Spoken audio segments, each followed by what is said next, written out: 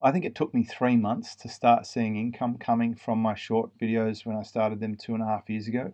But now I'd say I've made over $1 million from those videos. Welcome to the Content 10X Podcast, the show where content creators learn how to harness the power of content repurposing.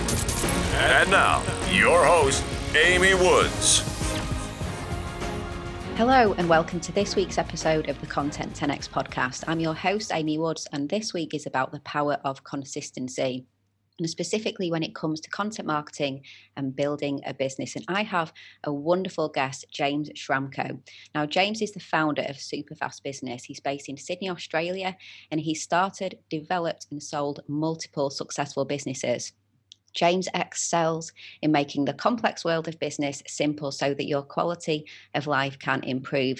And he helps people to work less and make more, which sounds fantastic. And he does this through his content, books, live events, and coaching programs. So, James, welcome to the show. Thank you, Amy. It's great to be here. Thank you so much for coming on. So I came across you a little while ago when I met Greg Merrilees in London.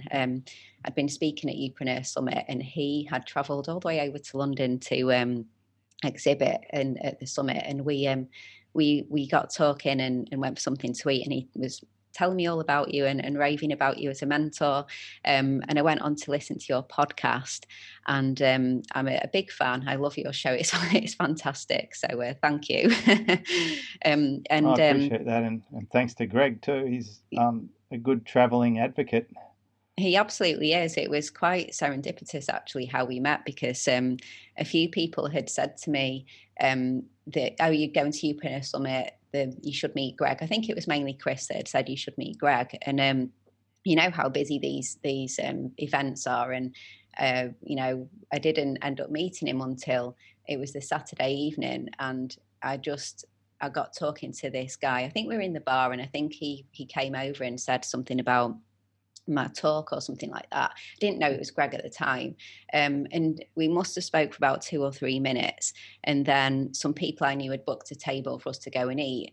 And he was saying, come on, Amy, we're already late, you've got to go. And I felt really rude because I just started talking to him. We were having a really nice chat. And then I had to say, I'm really sorry, I've got to go. And I was conscious he was just, an Australian in London over for an event. Who did he know? What was he doing this evening? So I said to him, do you want to come for something to eat with us? And he was like, are you sure? And I was like, oh, come on, come and eat with us. Like, why not? More the merrier. They'll fit you in. And we were just walking down the street to the restaurant. Like, by the way, I'm Amy. What's your name? And he said, Greg. And I was like, that's so weird. There was only like one person everyone had said you should really chat to at this event, and it's you. Like, of all the like hundreds of people. It was really odd, how we met that way. But yeah, like I said, he was raving about you, about how we've worked together, how you've mentored him. He was talking about your mastermind program that he's a part of. So I made a note, and then saw you had a podcast, subscribed to that. I started listening, and I just really love your episodes, love the show. And I think when I first listened and you introduced your episode and you said, welcome to episode like 700 and something, I was like, wow, like that is probably the highest episode number I've heard anyone start an episode with, that into the 700s. This is someone who's been podcasting for a long time, someone who's really consistent. And so consistency in creating content, especially episodic type shows like a podcast or video series, it's just something that I'm always raving about and talking about and recommending that people do. So I'd love for us to just dig into really the how and the why and what it's done for your business, why a podcast, why content. But before we do so, I know I gave an intro, but could we just hear a little bit more of your backstory, just a bit more of an intro as to where you started, what you do? Well, I thought your intro was awesome, by the way. Thank you. To backfill that, after school I started some study in accounting, and then ended up having to get a job because there was a financial depression happening, or they call it a recession. And so I went into the workforce, and I worked through a number of jobs, and I ended up in a sales role because I needed to increase my income to provide for a family. And through that sales career, I ended up in the high-end luxury automotive industry, and I got promoted through to sales management and then ultimately general management, running a Mercedes-Benz dealership here in Sydney. And so my last couple of roles were as a general manager or a general sales manager for Mercedes-Benz dealerships, and my main task was to turn them around. Mercedes-Benz guided the owner of the business to take me on and to let me fix it because they weren't happy with the results. So I did that for one, and then I did a good job of that over about 4 years. And then my last job, I did the same thing again for another 4 years. And towards the end of that role, I was sort of putting a foot into my own business and trying to figure out how to build a website and go online and see if some of my skills from running an actual business, which at the last job I did was doing $50 million a year. The second last job, we were doing $100 million a year. And I had sales teams, I had marketing people, I had service managers, I had finance managers and accountants. I was figuring out, how do I translate that into an online income, maybe some kind of consultant or whatever. And through a series of failures and difficulties, which inevitably we go through when we're trying to find our feet. I was general manager by day and I was solo operator by night. I started producing content and initially writing articles.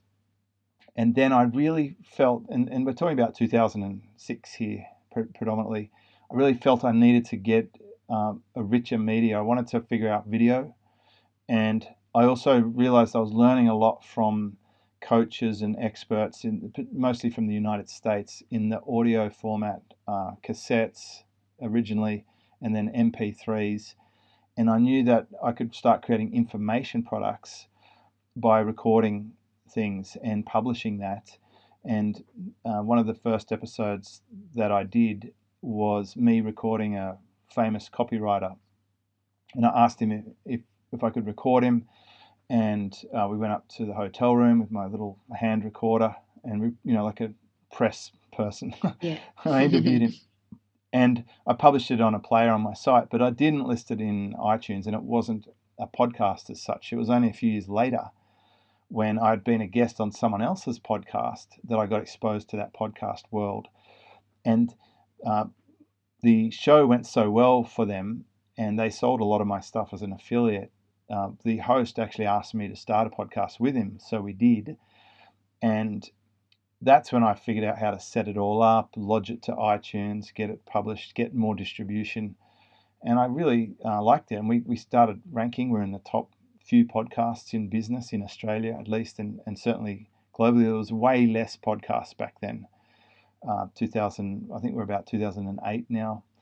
And then what I did is I retro published my blog with the audio content as a podcast, and it backfilled all the episodes. And years later, we actually pruned my whole site. We actually listed every single thing on the site. We weeded out the stuff that wasn't useful and then numbered the episodes. So when you hear the number on the episode now, I've probably recorded well over 1,000 episodes, but we trimmed a lot of branches off the tree. And I found now it's really good to number the episodes. It's very easy for people, no matter where they're consuming the content, to go and look it up. If they search my site or even Google with a number and my name or the site name, it comes up straight away to where they're trying to get to. So I wanted to make it a good user experience. And having that number also seems to create some kind of discipline for me to keep the run rate. And when I first started publishing, and by the way, I know I've jumped into the how, why, what part after my story, but I was anything but consistent. I was very spasmodic. I mean, initially, I was only publishing audios to get traffic and to make sales. That was my motivation, and I would do it when I could do it. I had a job for the first year or two of doing that. Later, when I had my own business, I had a lot more flexibility, and I've had a few co-hosted podcasts. So I've actually had 5 podcasts. I think 5, maybe 6, somewhere in that region. And it was very hard to round up my co-hosts. And so I put more emphasis on my own show. And then I've tried different frequency. I did publish every day before John Lee Dumas. I published 2 or 3 episodes a week. I've published once a week. I've published once every few weeks. I've published once every few months. But ultimately, I found the formula for me is 2 episodes a week. And we did that pretty much all last year. And we're doing it this year. It's about the right frequency for people to stay on top of and not feel like they're missing out. And it's a good sort of frequency for me as a creator to schedule and to produce, because ultimately that's one of my main 2 jobs that I actually have, is to create content and then to deliver on the coaching, which is the main service I'm offering as a result of most of my content. So obviously you've been podcasting and all the different, journeys that you've gone on with the podcasting, and you started, as you said, when you were in employment and transitioned out. So when did Superfast Business become the brand and the business? Has the podcast stayed with you through multiple businesses, from the general manager position to Superfast? It started out as Internet Marketing Speed, as a blog for internet marketing niche, and it was a really powerful blog, very good search results. That's where I started adding the audio content. I then added other business divisions. I've had a lot of business names. It's either a nightmare or a blessing for someone like Greg Merrilees, because he gets to do all the branding and logos. But I had a separate site for affiliate reviews. I had a separate site for virtual real estate. I had a separate site for my membership. I had a separate site for a search engine optimization business, and I had a separate site for a website development business. And I had separate sites for each of the other podcasts. And in the end, I thought strategically, okay, most of us, when we start out, we sort of see how complicated we can make things. And then you get to a point where you think, enough. And I'm now got to strip it back and get to the core. So I think Superfast Business came around about 2008. And I consolidated, I started putting that as the masthead site and pointing people to my other sites. And then I rolled up my other sites into Superfast Business. And at one point, all of my sites were on there until I wanted to sell off the search engine optimization business and sell off the website development business. And for those, I actually moved them back off the site, put them on their own domain, and then sold them up as a package to separate buyers. And so Superfast Business has been Superfast Business for quite some time. It has been the forum that I run, the membership site, has been running for, I think it's about 8 years. And I think the first 3 of it was a different brand name. So it's probably had 5 years being called Superfast Business when I did the roll up. Yeah, it's just really interesting to hear the story and how you took the content with you through those different, rebrands and things like that. Because I just think that for some people who would just say, "Oh, that was the content with, that business under that brand, and I need to abandon it and then start something afresh." So it's really interesting to hear that was that relevant. As you said, you went through a cleanup exercise, but what was relevant, you've kept. So what was it about? There's lots of different content mediums. There's video, and you mentioned articles already, but obviously the podcasting is something that you went all in on and have had multiple. So what was it about, I guess, audio and that medium in particular that just works so well for you? Well, I can't type, so that's one thing. I'm not good at writing articles. I think the second person I hired was an article writer, and I was buying 100 at a time. And even last month, I paid someone to write a well-researched article for search engine optimization, because it's not my strength. What I am good at is talking. Although you may not know from this interview, but I did spend a lot of time in a role where I was selling on the phone, selling face-to-face. So I'm very, very comfortable talking. I'm fine with a camera. I did acting classes in the early 90s, when I was a very underconfident school kid. And my mum went halves with me in tuition for acting class to build my confidence. And then I went out and did roles like debt collection and direct selling. And I got through any of the sort of confidence issues that most people have, fear of speaking on a stage, etc. No problem. But at the same time, I'm not an entertainer like Chris Ducker. I'm not going to be putting on a top hat and tails and performing for people. So I'm actually quite an introvert, but I don't mind talking. And I don't mind talking about things that I know about. I feel very comfortable sharing that. And I am a very nurturing person. So along with my business model of having a membership where I build community and look after them, which I've been doing for 11 years, even longer now, let's call it 12 or 13, the podcast was a perfect way for me to share ideas and concepts, and also a good way to get access to people who I was interested to learn from or talk to, and to get good authority positioning and to build up an audience. And I think I'm up to close to 4 million downloads, which is a fraction of big podcasters. You know, I only have a small list and a small database, but I'm just consistently been at it. And if we keep publishing 2 episodes a month, and if we keep distributing our content across multiple platforms, because that's one huge change in the last few years. We went from being audio only and focusing on the Apple platform to capturing bits of video, putting up more rich media, especially when we cut up, edit, distribute the content to feed the show and support it. I'm not really worried about iTunes rankings or number of audio downloads, especially since I don't sell ads on my show. I'm far more interested in getting in front of my right customer on the right platform and making it easy for them to consume. So we actually upload the entire episode natively on Facebook, and we put the whole thing separately on SoundCloud, and we put snippets of our content all over the place. Yeah, I mean, that's music to my ears, because that's what we love to do, what we do for our show, what we do for our clients. Yeah, exactly. And so just what you said about audio and speaking and that being just something that you're really confident with and you're good at, that's something that I always talk about when people ask me what they should go all in on, and rather than what's the latest trend, and people are saying I should be doing a live stream, this and that, my answer is always, well, if you want to be consistent, then what are you actually confident at doing, and what do you enjoy doing as well? Because if you commit to a live stream and you absolutely hate doing live streams, you've just been told it's the thing to do, you're probably not going to do it that long, and if you don't like it, you might not be very very good at it either. I hate doing live streams. I hate doing a live stream. If I have a choice between camera on or camera off, it'll be off every time. I'm an old school telephone generation, and the fantastic sort of example of this is I don't do live streams. I will record lots of videos, but I do them in my own time, and I delete the ones that suck and keep some of the ones that are okay, and my team can play with those.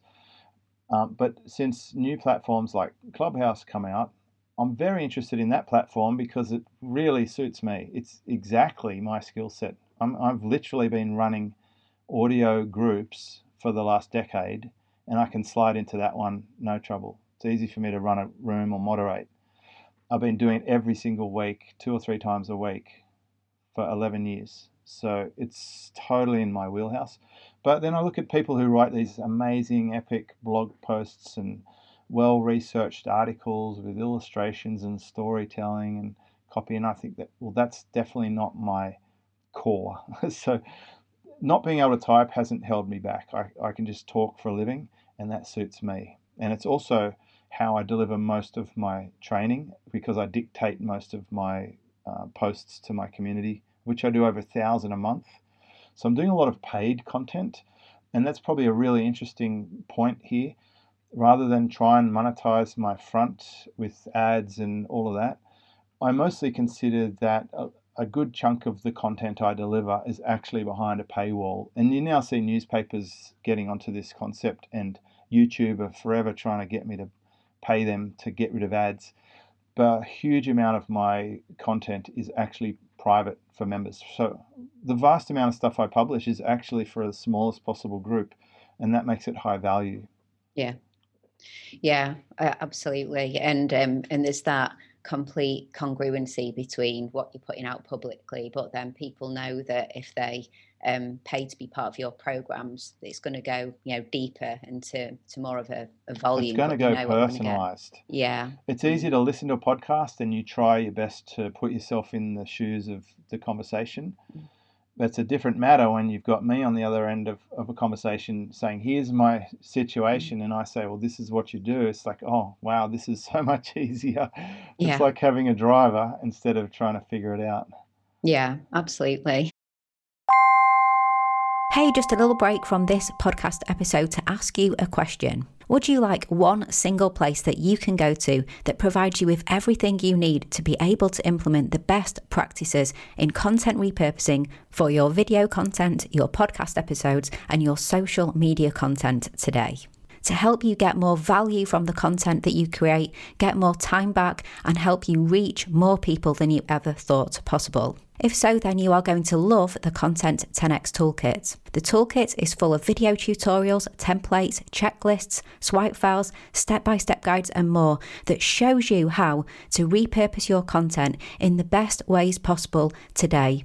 No more Googling, no more figuring it out yourself. We provide you with everything that you need to become a content repurposing pro. If this sounds like something that would interest you, then go check out the Content 10x Toolkit at content10x.com/toolkit. Okay, and back to this week's episode. So a couple of things I wanted to just dig into from what you mentioned earlier. So you said that you started to record on video, put the video in different places, the snippets, all of that. Did you find that there were people who said that they knew you'd been doing the podcast for a while, but podcasting isn't for them, or they don't even know how to listen to a podcast and that kind of thing? But as soon as you started to do that, that suddenly opened a whole new world for them of being able to connect with you, or just found new people because they didn't know what podcasts were and didn't listen to them, but suddenly found you on Facebook and various places. Well, I'm sympathetic to this because I don't listen to podcasts. I don't listen to podcasts, which is funny because I think you can create or consume, but I consume different things. I'll consume Amazon Prime or Netflix or books or Kindles or whatever. But I don't listen to podcasts. So almost always when I have an event like Chris Ducker's event, when I run my event, if I survey the audience, they're almost all podcast listeners. It's the greatest conversion channel. It's a huge commitment to listen to someone for 40 minutes, and you get to know them well. And if you do it over and over, and I've had a bunch of people now, maybe 7 or 8, it's up to, who have said they've listened to every episode, which I think is amazing, because if you add up 800 times half an hour, that's 400 hours. That is a lot of time listening to podcasts, and I still don't rate myself, by the way. I don't think I'm exceptionally good at podcasting or anything in particular. The main thing is I just got in early and kept doing it. Okay, so there's something to be said for that. And when I went to the social media video things, I've done it 3 times now. I did it 10 years ago, I did it about 7 years ago, and I've done it about 2 years ago. And we've been publishing a daily piece of video for the last 2.5 years. That's very, very profitable for us. I make somewhere between $20,000 to $30,000 a month in sales attributed to those social media videos. So I know that I'm capturing or reinforcing my audience at least. So I'm not fully aware of anyone who says, oh, well, I never heard of you because I don't listen to podcasts. I mean, you buy a new car today, it's got an Apple Play in the car. Volvos, I think, years ago were doing podcasts before a lot of other manufacturers. And I've certainly been around long enough with podcasts to see it go from not that many to being a bit obscure to, like, I think every person on the planet. I mean, even the guy I surf with's wife, who's a photographer, just started a podcast with her best friend just talking about women's stuff, and they have 160,000 downloads in their first month. I mean, it's definitely mainstream now. They're so commoditized. And I actually tell a lot of my students, do not start a podcast. In terms of how it links with your business and how you take people from the podcast to becoming a customer of yours, how do you decide what content is going to work and what's going to do that, and kind of planning out the episodes, the guests, that kind of thing? But I know my customers quite well. I know them. And that's because I deal with them so often. I'm in my community every day. There's 500 people in Superfast Business who I interact with every day. there's 30 people in Silver Circle who I interact with most days, and I'm speaking to them. I'd probably do 5 or 6 hours worth of phone calls for an hour each with my high-level clients. So I know them so well that I've just built this sort of data warehouse of just knowing. I'm intuitive to what they're going to want. So sometimes I'll produce stuff that is a bit left field on the surface. You might think, why is he talking about Japanese business philosophy concepts? But it has to be said, when I was talking about Ikigai 7 or 8 years ago, it wasn't really well known. I was ranking like 3rd in Google for that phrase.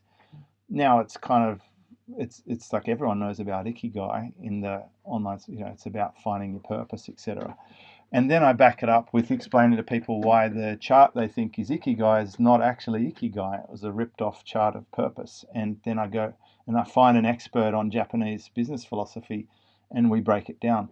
Now, no one's going to fill out a survey and say, I really want to know about Japanese business philosophy. I have to understand that with my audience, they keep giving me feedback that they are aspirational towards the way that I'm doing things. They feel burnt out. They feel overloaded. They feel confused. They get told all this stuff by coaches that doesn't work for them or doesn't take into account the fact that they have a partner or kids or that they're tired or they have physical constraints or that they're in the middle of a lockdown or winter. I'm more able to guide them through those scenarios than some of the other people they're drawing from. And I basically aggregate the questions that people keep asking and then solve them for my podcast audience. And so when I look at my next upcoming episodes, I'm not a huge planner. Like, it's not like I'm like, you want a planner? Go to Chris Ducker. That guy's probably planned out till 2030. I'm not like that. I might be just a month in front for my podcast. I'm 3 or 4 episodes in front, and quite often we run aground, and I'm like, I have to create something that day for my team, or they're gonna, they're hungry for work to do. But I'd say for the last 6 months, we've been about 4 to 6 episodes in front, and I'm fielding a lot of inquiries. Like any podcaster, we get about 20 or 30 pitches every single day, and we say no to all of them. But if I'm interested in something and I know my customers will get tremendous value from it, I'll do that. And the other thing I've done is I've looked for suppliers that my customers keep needing forever and ever and ever. And I will partner with them, and then I'll just keep bringing them back. And you've probably observed this if you're listening. I might have the same guest on 20 times. And that was really not something people do for podcasts. The old way of podcasting is you have a co-host and you just chit-chat. Another way is you have a new guest each week who happens to be just published a book and they're on 17 other podcasts the same month. Or you have some kind of monologue. So what I do is I bring in my partners over and over again, and we go deep and wide on topics. And every time we do it, they get instant feedback. Some episodes get a better response. Not like double or triple or quadruple, but maybe 10% or 20% better. Or my partner will say, hey, people are melting down my inbox off this one. It's like it's hit a nerve. And I say, well, let's do more on this topic. And I'm basically data driven and gut driven. So I guess that's hard. It's a really long roundabout way to explain it, but I'll say it like this.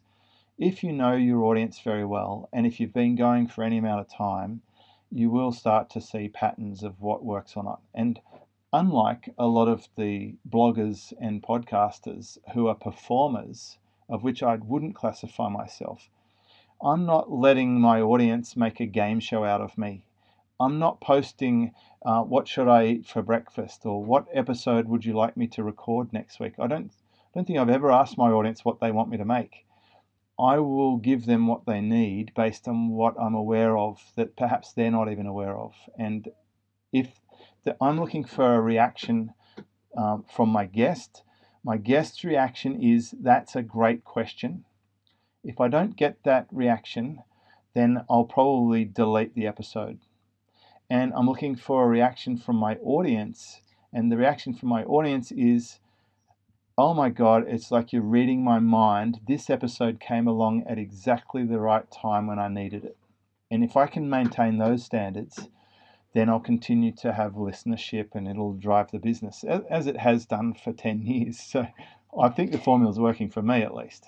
Yeah, well, I mean, something that I really love about the show is, firstly, as you said, it's not, you don't just get people on who are doing kind of book tours or that kind of thing. So, as you mentioned, a lot of the business podcasts, and especially online business podcasts, there'll be, so and so will have a book out, and then you'll see that every one of them is interviewing him or her in the space for months. So you might listen Bringing to one. Zero value to the market. Yeah, exactly. And that's what stopped me from listening to some shows I used to listen to. I love that you don't do that. And I also love that you interview different people. It's not just the kind of, as I said, I guess the same old. And something that you do is, often when people have a mastermind, coaching programs like yourself, the episodes will be on-air coaching. That's quite popular with podcasts with people who have masterminds, where you do on-air coaching. Whereas I like what you do is you often bring your clients on, people who are you're mentoring, but you talk about their business, their expertise, not coaching them, but they're sharing value, as you said, and just really useful information. And to me, as somebody who is listening in and knows that you do mentoring and have masterminds and things like that, I just think it's a really good way of showcasing the kind of people that you work with and the help that you provide them in a subtle way, because you're actually sharing value and expertise of what their business is, what they do, like whether it's an SEO person or whatever it is, with the subtleties of, we work together, I've helped you, that kind of thing. And when you're assessing whether to join a community, especially the silver circle, the more elite groups, it's very much based on the power of how much you resonate with the other people. And I've been in masterminds before where I guess what the problem was the group that were brought together weren't necessarily the right group, or you just didn't feel like you were being put in the right room. Into something like that. Exactly, and it showcases the level that you work with, and I guess it will attract people who think, wow, if this is the kind of people that he's working with, these are the businesses, the business owners, these are the levels that they're at. It proves and shows that, and versus just hearing it, then you come in and then you think, wait a minute, like this isn't a room I thought I was joining when I was going to join that group. So I think that you do a fantastic job of obviously like adding value whilst very clearly showcasing what you're all about and the caliber of the people that you work with. So that's something that I really get from being a listener of your show. Oh, thanks. Well, I mean, from a strategic point of view, I'm quite careful when I bring on a guest that I talk about the relationship we have, because I'm fine with transparency. And the thing is, I know so much about this customer from working with them that I'm often fascinated and inspired by what they're doing, and I want to share their story. So I've definitely worked more in the last few years on getting better at storytelling. And where I used to be sort of robotic and direct, especially if you listen to my older stuff, I'll just like get to the point. And people love Australians for being direct, and I was a direct Australian. But over time, I've learnt to actually unpack the story more for the benefit of the listener to make it more interesting for them. So when I find fascinating people, and I work with amazing people, I mean, I've got a new client yesterday who is a fisherman, and he created his first information product and sold 30 of this information product for $900 each, and he blew himself away. He just couldn't believe it. Look, that's a story I want to tell on a podcast. And it's not about having the most impressive case study. And what I've found is those ones can actually intimidate people. They say, oh, that's just like great, but I can never be that. There's a bit of that happening at the moment in Clubhouse. People get the impression that everyone on Clubhouse is an 8 or 9 figure marketer. So they're just being intimidated and being turned off. So I publish regular case studies. And regular case studies are relatable and real and verifiable. You can go and look at the site. You can contact them. I know people send emails to my guests and say, I loved your show, and is that really what's happening there? Yeah, absolutely. And they endorse it. And I think you've bumped into one of my super spreaders. Greg is a big advocate and a regular guest because we have a fantastic yin-yang relationship. His designs have lifted my business and improved conversions, and we work hand in glove to, he sends me stuff, I tell him what I've learned about heat maps or analytics or an SEO expert or conversions from copywriting that a client's just run a test and they moved this thing on the left instead of the right and got 15% conversions. He builds all that intellectual property into his own business. And at the same time, I've sort of helped grow his business, and I'm a great distribution point for him. Like I'm a huge referrer of his services, and we even talked about him going over to that event and the pros and cons and if it's a good idea. And it's great to be involved behind the scenes with these people and then to showcase it with their permission. And I think one thing you would go to my show and you won't recognize a huge proportion of my guests. And I love investing in people and the future and the relationships. And I've had some little tiny acorns turn into oak trees, like Ezra Firestone is a classic example of that. I got in early on people who I could tell had something special, and I kept bringing them to the platform, and then they became megastars in their own right. Yeah, which is just such a, like you said, it's such an amazing story that you then want to get out there and embrace that storytelling. Yeah, they blow me away. I'm like, Yeah. I'm just like, I'm stunned sometimes at what people are able to achieve. And I really love human potential. And if we've learnt anything about content in the last few years, it's that storytelling and quality levels are all on the rise. And if you don't have those elements, you're not going to cut it in a pretty crowded market. Yeah, absolutely. What would you say? So, I've got a final question for you, which is, what would you say is the key driver behind consistency? So, what has been your kind of secrets to just being so consistent? You got to have a system. Yeah. You just build a system to make it easy so that it happens for you. So for me, my team are set up to have our belief system is that we are to deliver 2 podcasts a week and 1 video per weekday every week in, week out. And so I'm not sure if you're familiar with this term, but if you're a fruit harvester or whatever and you're putting the stuff in the machine, they call it a hopper bin. It's like, filling up the hopper bin and it comes out the other end. I tell them to keep an eye on the hopper bin, and if it starts to run low, they have to tell me, and then it's up to me to go and create something. So I've got an early warning device. They might say on a team meeting, I just want to let you know that we're doing the next 3 episodes. So that takes us out to the end of next week. And so we're looking for something to start work on soon, which means you better go and make something. So then I'll go and shake the tree and find something.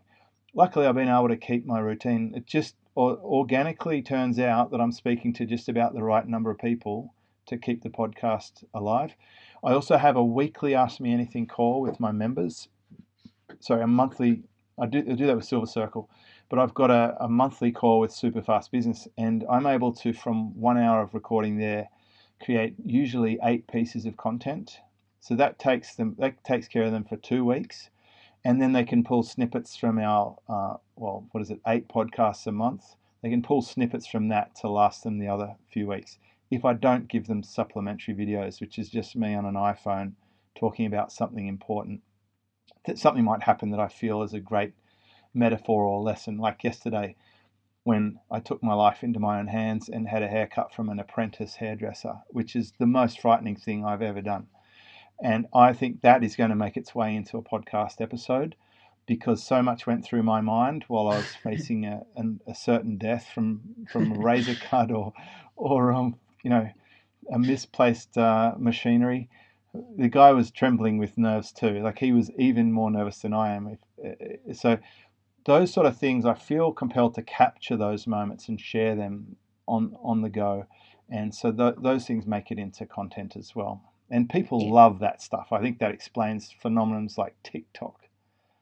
Yeah, I guess it's like having that eye for content and always looking at the content opportunities that can come through what's happening in every day, the conversations that you're having, your own experiences, having the network of people to feed the guest pipeline as well, and the system. And you said when that all then needs to feed into a system. Exactly. If you have a help desk, if you answer questions, if you do any kind of consulting, or if you just keep a big fat notepad and fill it with ideas.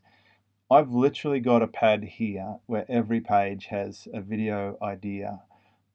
The other thing I do is when I'm on someone else's show, I'll usually record my side, and I can give that to a member of my team, and they can run it through Otter and turn it into text. And then I ask them to chunk it down into the key bullet points that were discussed. And I might turn that into an episode of my own. It'll end up completely different to the source, but I'm capturing my intellectual property and then putting it into leverage. Yeah. And sorry, I said it was one last question, but just because it feeds straight on, just one more thing. But so for people who are hesitant about investing in support and help, because you can't do all of this yourself if you are running a business as well. So there's that aspect of having an in-house team or working with freelancers or working with a business like us. How would you recommend that you look at the ROI? So if you're going to invest, then how are you going to measure that ROI to see that it's worth the investment? Is there a certain techniques or even just tools or any software that you use to measure your metrics? Well, we run a reporting tool that manages to track the attribution. So when we're putting links on social media, we use our own redirect, and it actually tags that person from that video. So I actually know my return on investment from videos. I can tell you that usually there's a lag time. If you're just starting out, absolutely no one's watching your content in the beginning. I would use techniques like Chris von Wilpert masterfully teaches, which is find out what people's challenges are, find out who they're following, and then go and create the absolute high quality, best perfect piece of content that addresses the challenge, and then go and try and get it in front of the people who they follow. That will fast track you so you can get the most bang for buck from minimal content. That will give you a return on investment quickly, and you can track it because it just happened, and because you're not doing anything else. And I would say it's more important than ever to be realistic about, we hear about self-liquidating offers and we hear about instant riches, but this is a long haul game. I think it took me 3 months to start seeing income coming from my short videos when I started them 2.5 years ago.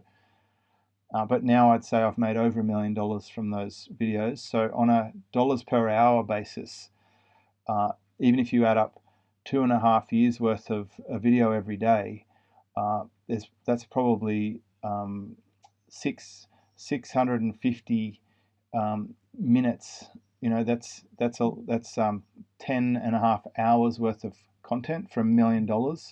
That ends up at probably $100,000 an hour. Maybe I got my math wrong. I'm trying to do this on the fly, but if that's the case, it's still really valuable. Yeah. So try and track it, but it is a bit harder to track multi-channel content. I think investing in good content and distribution, and that's the other thing, you should spend as much time or energy or expense on distributing and leveraging the content that you make as you do to make the content. And we used to spend most of my time just creating new stuff all the time and then just putting it out there. Now we have a lot more process in place supporting that content, cutting it up into snippets, following up with our guests. Now we're even running some ads to our better performing content, so you can spend more of your budget on leveraging the core pieces of content that work for you. And I think I mentioned earlier, I just paid someone a good sum to create a very well-researched, in-depth, high-quality article that is not the kind of thing I'm going to write, or even anyone in my team. They all passed on it. They said, no thanks. And so we just paid someone. We put it there, and now we're just getting it all interlinked and backlinked from in our site, and then we'll go outside our site, and then I'll create content around it. And over time, we should pop up and start ranking well for our content. Yeah, and it's so important to consider search and ranking as well as social, isn't it? I think, when I speak to clients, that's what we always emphasize, that we focus on. It's not just the social side. We create lots of snippets and social content, but it's search as well. Yeah, exactly. Well, thank you so much for coming on the show, James. It's been such a great conversation, and there's so much more I could have spoken to you about, but I'm very conscious of time. So thank you. Maybe there'll be a part 2. Yeah, exactly. Yeah, part 2.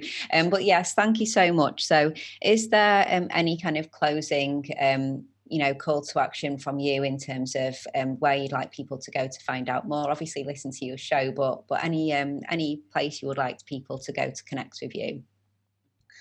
I put a website up at james.co, and that just puts links to the things I have.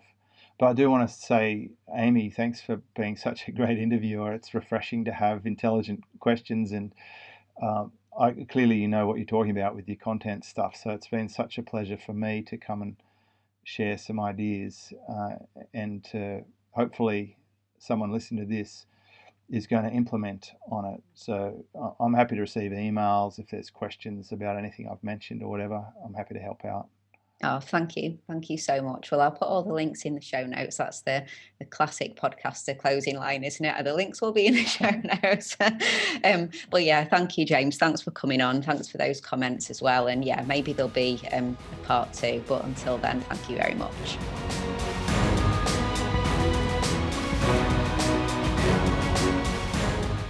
Okay, so I hope you enjoyed that discussion, and thank you so much for tuning in. If you enjoy the Content 10X podcast, then why not hit that subscribe button on your podcast listening app of choice so that you can get updated when new episodes are released. And I'd really, really appreciate it if you could leave a review as well. That really makes a difference for the podcast. Also, please do get a copy of my book, Content 10X, More Content, Less Time, Maximum Results. It is the ultimate guide to repurposing every type of content, and it's available on Amazon in Kindle and paperback, and also in audiobook as well. And you can head to content10x.com/book to find all the other places that you can get a copy of my book. And if you would like us to do your content repurposing for you, then we offer a fully end-to-end done for you content repurposing service. This is for podcasters and video content creators. We have our Podcast 10X, Video 10X, and also our specific LinkedIn 10X service, helping you to become the leading authority in your industry on LinkedIn. You can find out so much more about our services on our website. And also, please do give me a follow on the social media platforms. I share lots and lots of tips and advice on social media about content repurposing. I'm at Content 10X on Instagram, Facebook, Twitter, and if you try content10x.com/LinkedIn, you'll find my LinkedIn profile over there as well. All that's left to say is thank you so much for listening to this week's episode, and I'll catch you in the next one.